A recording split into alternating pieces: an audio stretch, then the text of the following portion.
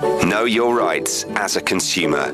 Here's another consumer hack with Wendy Knowler. No, there is no cooling off period on a car. Well, not generally. We do get the benefit of a 7-day cooling off period in which to change our minds for no particular reason and cancel for a refund if we've agreed to a deal during a telesales call, for example, a cell phone contract, or when we buy something online, but not if you did the deal in a physical store or a motor dealership. So there's no cooling off period on a car purchase, not unless you did the entire deal online, which is not something I would recommend.